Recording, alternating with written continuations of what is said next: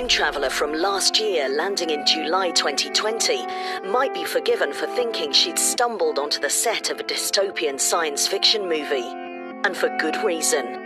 Not since the last World War has a single event altered our way of life so dramatically in such a short space of time.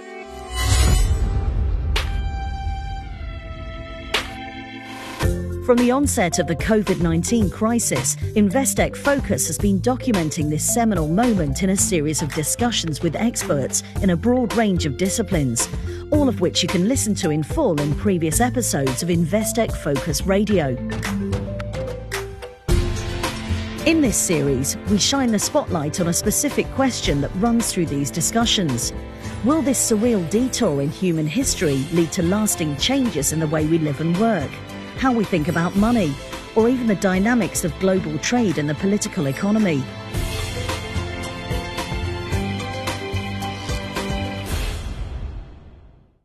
Optimists among us might have hoped that a pandemic would bring countries together. But the spread of the coronavirus has only served to highlight the tensions between global economic superpowers. In this episode, we explore the geopolitical landscape that COVID-19 will leave in its wake, starting with the US-China relationship. President Trump rarely passes up an opportunity to blame China for allowing the disease to spread, while President Xi Jinping instead hails Beijing's management of the disease. David Rubenstein, a former advisor to US President Jimmy Carter and co-founder of one of the world's leading private equity firms, the Carlyle Group, isn't surprised given the pressures. The most important bilateral relationship in the world is US-China. They're the two biggest economies in the world. Throughout history, over the last 1,000 years or so, it's never been the case that the two biggest economies in the world said, hey, you know what, we got a good thing going here, let's cooperate, let's just work together as closely as we can. It doesn't work that way. The two biggest economies in the world inevitably have tensions, and so we have tensions with China. But in an electoral year, the pandemic couldn't have come at a worse time for President Trump. Aside from the focus on his personal handling of the virus and news that he contracted the disease in October 2020, COVID-19 has undone the economic gains that he has presided over. But despite the tensions with China, Rubenstein believes that there are reasons for optimism. If Trump is elected, I suspect you'll see the usual, confrontation and then making it up and then confrontation and then make up that we've seen before. So I don't want to say which one is better. Obviously, the trade agreement that President Trump did is a good agreement for the United States. If there's a phase two, I think it could be even better. If Donald Trump is reelected, I suspect he will say, look, I want to get the second phase of my trade agreement. I really like Xi Jinping. Let's forget about COVID-19. It's kind of behind us now. And I suspect he will try to embrace a closer relationship.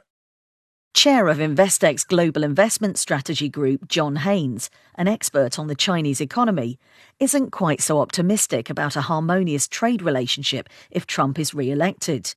I expect some quite hard statements from both sides as you move into the next 2 or 3 years. If President Trump gets another term of government, then his China 2 policy, if you like, China 1 was to get them to the table and to shout at them a bit. China 2 is to get even more progress out of it. And we will see whether that agenda is pursued in a way that is acceptable to the Chinese or not. If not, then I'm afraid we're going to have some uncomfortable times again, which is totally independent of the current crisis. His thoughts are backed up by John Kay, a former director of the independent UK think tank, the Institute of Fiscal Studies, and columnist for the Financial Times, who blames the rise of populist leaders. As far as dynamics of trade, US-China relations are concerned, this is a huge question. Much of it is not really economic because we have a new geopolitical situation, which is potentially very unstable. We've lived in a particularly benign political environment for the last 40, 50 years. There's almost no period of human history where there has been such an absence of major geopolitical conflict as there has been during our lifetimes.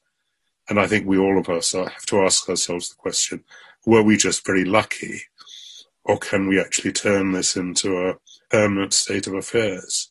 And for the latter, it's not looking too promising at the moment. with the rise of populism and various other forms of aggressive nationalism and polarization around the world.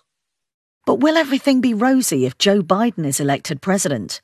Here's David Rubenstein again. If Joe Biden is elected, I think he will probably try to have a closer relationship and say that we won't try to do the things that Donald Trump did, but there will be more emphasis on human rights. I do think that if there is a President Biden, he will reassemble foreign policy experts who largely served in the Clinton and Obama administration. So you'll see a lot of faces that you've seen before. It's hard to go out and get people who have no foreign policy experience to serve in those areas. So typically the people who have the experience will be people who served in Clinton or on the Obama administrations. So I don't think there'll be a lot of surprises if you see Joe Biden becoming president. I think he will have a traditional democratic foreign policy, which is to say, re-engage with the allies in Europe and allies around the world, try to deal with the China tensions as best he can, try to re-engage with the Iranian situation in terms of the agreement we had, re-engage with the Paris Climate Accord, and probably try to strike up some renewed Trans-Pacific partnership that deals with trade in Asia. While Haynes believes the onus is as much on Beijing to behave as it is on the US, he believes that China's rise since the turn of the century and the support it received from the West will only add to its sense of entitlement for a fair slice of the economic pie in a post-pandemic world. You've got to make a decision. You've got to decide. It's not so much about America. You know, America is going to essentially behave in a certain way, reasonably predictably. You have to make a decision about whether you think China is going to behave in a reasonably predictable way. We rode the rise of China in a very positive way in the post-2000 period. We essentially had a stable exchange rate mechanism with China that enabled it to bring itself out of poverty and make itself into a second world nation and essentially establish an economy and an economic base, which is now the second largest on the planet. And now it is and has been starting to try and exercise the rights that it perceives to have accrued as a result of achieving that status. And the idea that this crisis is going to do anything other than convince them that they need to do that even more is, I think, a pie in the sky. Philip Hammond, former Chancellor of the Exchequer for Theresa May's Conservative government, says that while the pandemic has had a significant impact on the global economy, it will do little to upset the balance of power in the long term.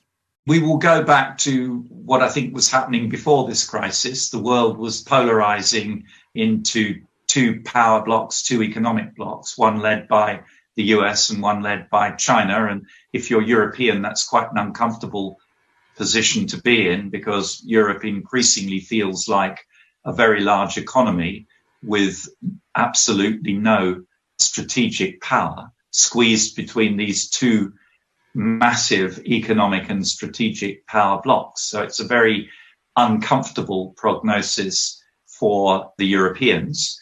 I think the key thing here is whether the Western powers, led by the US, are going to allow the international institutions that we have to evolve in a way that gives China a reasonable bite of the cherry. China's the world's second largest economy.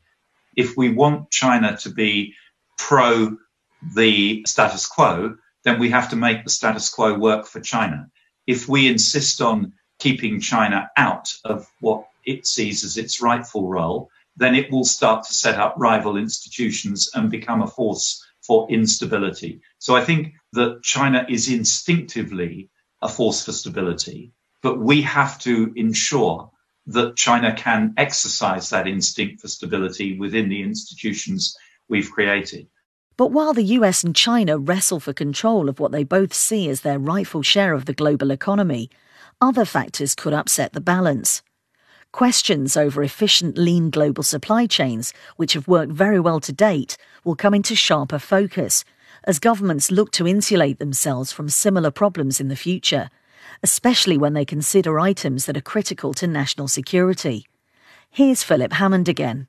I think across the globe, people will be looking from a national security perspective at the way trade supply chains work and will be asking whether we need to mandate the building in for national security purposes of greater resilience. I can't imagine, for example, that in the UK, the public isn't going to want to see some greater domestic capability to produce vital medical supplies and equipment in case there's a further crisis of this nature. We already do this in the military sphere, where we routinely accept that we will pay a price in terms of economic efficiency for having a domestic military production capability. But we know we need, for example, to be able to produce submarines in the UK for strategic reasons, and we therefore produce them very expensively when we could buy them much cheaper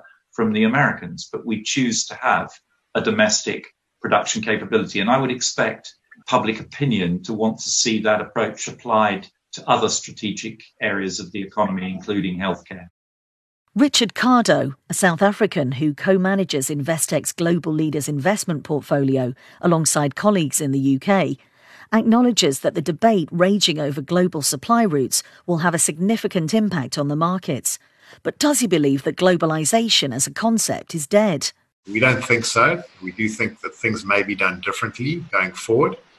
Certainly, there's going to be a reduced reliance on a single producer for critical components.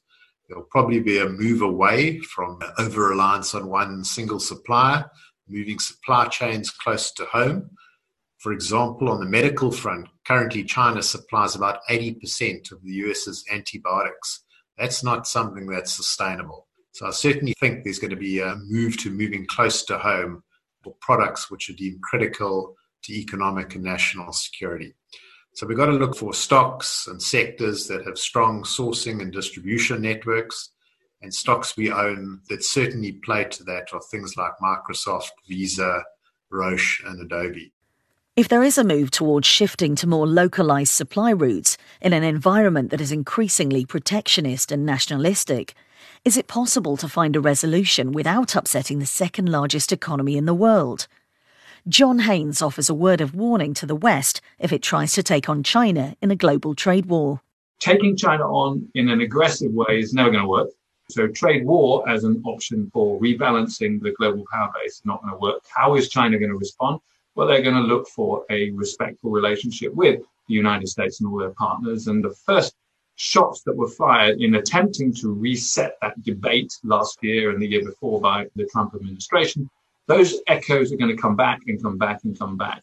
Is it a force for stability or a force for instability? And you have to have an explicit view on that, because if you think China is going to be a force for instability in the economic equation, then we have some very unpleasant periods ahead of us. For me, I read the Chinese as understanding their interests as being a force for stability. The whole dynastic justification, the justification of any dynasty is that they have the mandate of heaven. They provide stability for their people. So I think the Chinese agenda is positive in terms of the development of the global economy. But if it isn't, if they get pushed too far by the way that people decide to aggressively pursue a single interest slicing of the economic cake, then a little like Saudi Arabia and Russia have decided to do a beggar my neighbor strategy in the oil markets, there is no guarantee that China wouldn't do the same thing for trade markets in order to make a point. Away from China and the US, the most significant set of international negotiations currently underway are those between the UK and the EU as they lock horns over Brexit terms. Investec economist Victoria Clark questions the impact that likely changes to global supply routes could have on trade negotiations. One interesting angle from all of this is whether this likely changes the dynamic in trade talks globally, but perhaps also on Brexit. Will it make the EU and the UK more or less inclined to go for a freer, more integrated trading arrangement to try and make sure that that drives the upturn that comes at the end of all of this? Or perhaps, given that there's more resilience, more security in having more of a domestic process, does that reinforce the dynamic of onshoring? That's obviously a difficult question to answer because, we could be facing quite a different economic landscape in terms of globalization, but also in terms of perhaps the structural mix of the economy. Whatever the changes in the global geopolitical landscape and global trade patterns that are on the horizon, the financial impact of the pandemic cannot be underestimated. After governments initially focused on reducing the human impact of coronavirus, implementing lockdowns and providing emergency funding to healthcare systems in an effort to control the spread of the virus and keep death tolls as low as possible, they could not lose sight of the economic impact of their actions. With billions poured into support for individuals and businesses in an effort to prop up economies and keep companies afloat, how much longer can governments afford to fund this support? Here's John Kay again. Well, I think in most of the developed countries around the world, governments are a long way short of the borrowing being at levels where markets start to worry that they might default. But that doesn't mean there isn't a limit somewhere. And if you want to refute the idea that governments can print as much money as they need to finance whatever they want to do, you can look at the success of these policies in countries like Venezuela and Zimbabwe. And I think at that point you think again. While Hammond acknowledges that extraordinary times warrant extraordinary measures, he's mindful of the difficult decisions that we now face and the international cooperation that is required to extract ourselves from this situation. It's much easier for governments to get involved, intervene, than it is to unwind that intervention. Some of the things that are being done by governments around the world and that need to be done just a few weeks ago would have been described as unfair trade practices and would have invited potential trade retaliation in what has been an increasingly prickly trade environment in the world. So there does need to be coordination at the level of the G20, the OECD, to ensure that there is some coordinated understanding of what is legitimate and for how long, and that on the down curve, we don't find people playing games around unfair competitive trade advantage, trying to keep intervention measures in place to unfairly advantage the businesses and industries of one country over another. In a crisis, it's relatively easy to get people to play along. Once the crisis is over and we're on the recovery slope, the temptations to game the system will, I'm afraid, come back very quickly. Within domestic economies, some of the interventions that are made will be quite difficult to undo quickly. Let me give an example. It seems likely that governments will have to intervene to support the airline industry across the world. And yet the airline industry is at the forefront of another very controversial debate around climate change and global warming. If we end up in a world where our governments control our airlines, those who would seek a more radical solution to addressing climate change will want governments to use that control in a very political way, and governments extracting themselves from control of the airline industry, for example, may prove to be quite difficult and controversial politically. Arguably, the most difficult decision lies with how we are going to repay the debt. Here's Philip Hammond again. We will have to work out who's going to bear the costs of this crisis and apportion it through borrowing to future generations, through taxation and spending reductions to current generations, or through encouraging more inflation to ensure that it's distributed within the current population.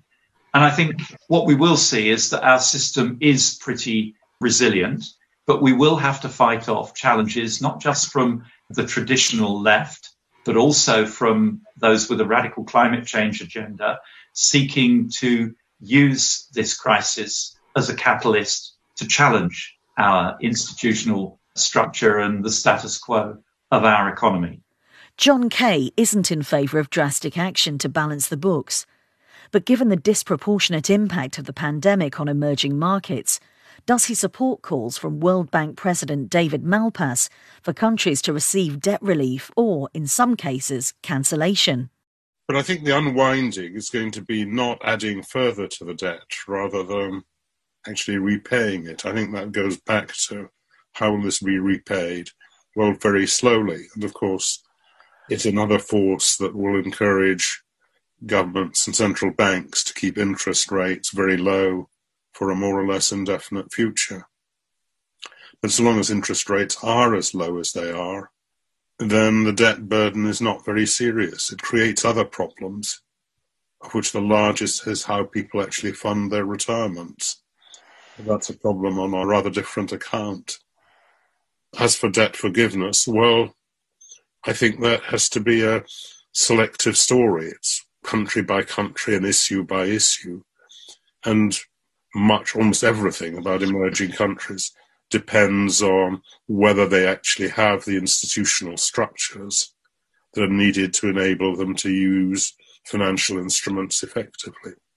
Whatever the short and long-term outcomes, as global economies seek to rebuild post-pandemic, what lessons can we learn from the crisis?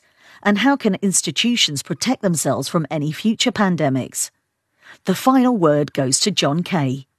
I hope the lesson which people will take away is the need for robustness and resilience in strategies and the ways in which these are developed. We talk about modularity and redundancy as being important to help deal with this. And if you look especially at the financial sector, you realize that over the last 20, 30 years, we've regarded modularity as undesirable. That is, we've tried to break down the barriers between different kinds of finance, and redundancy as a sign of inefficiency. If you conduct relatively prudent fiscal and monetary policies in normal times, you're in a much better position to deal with abnormal times.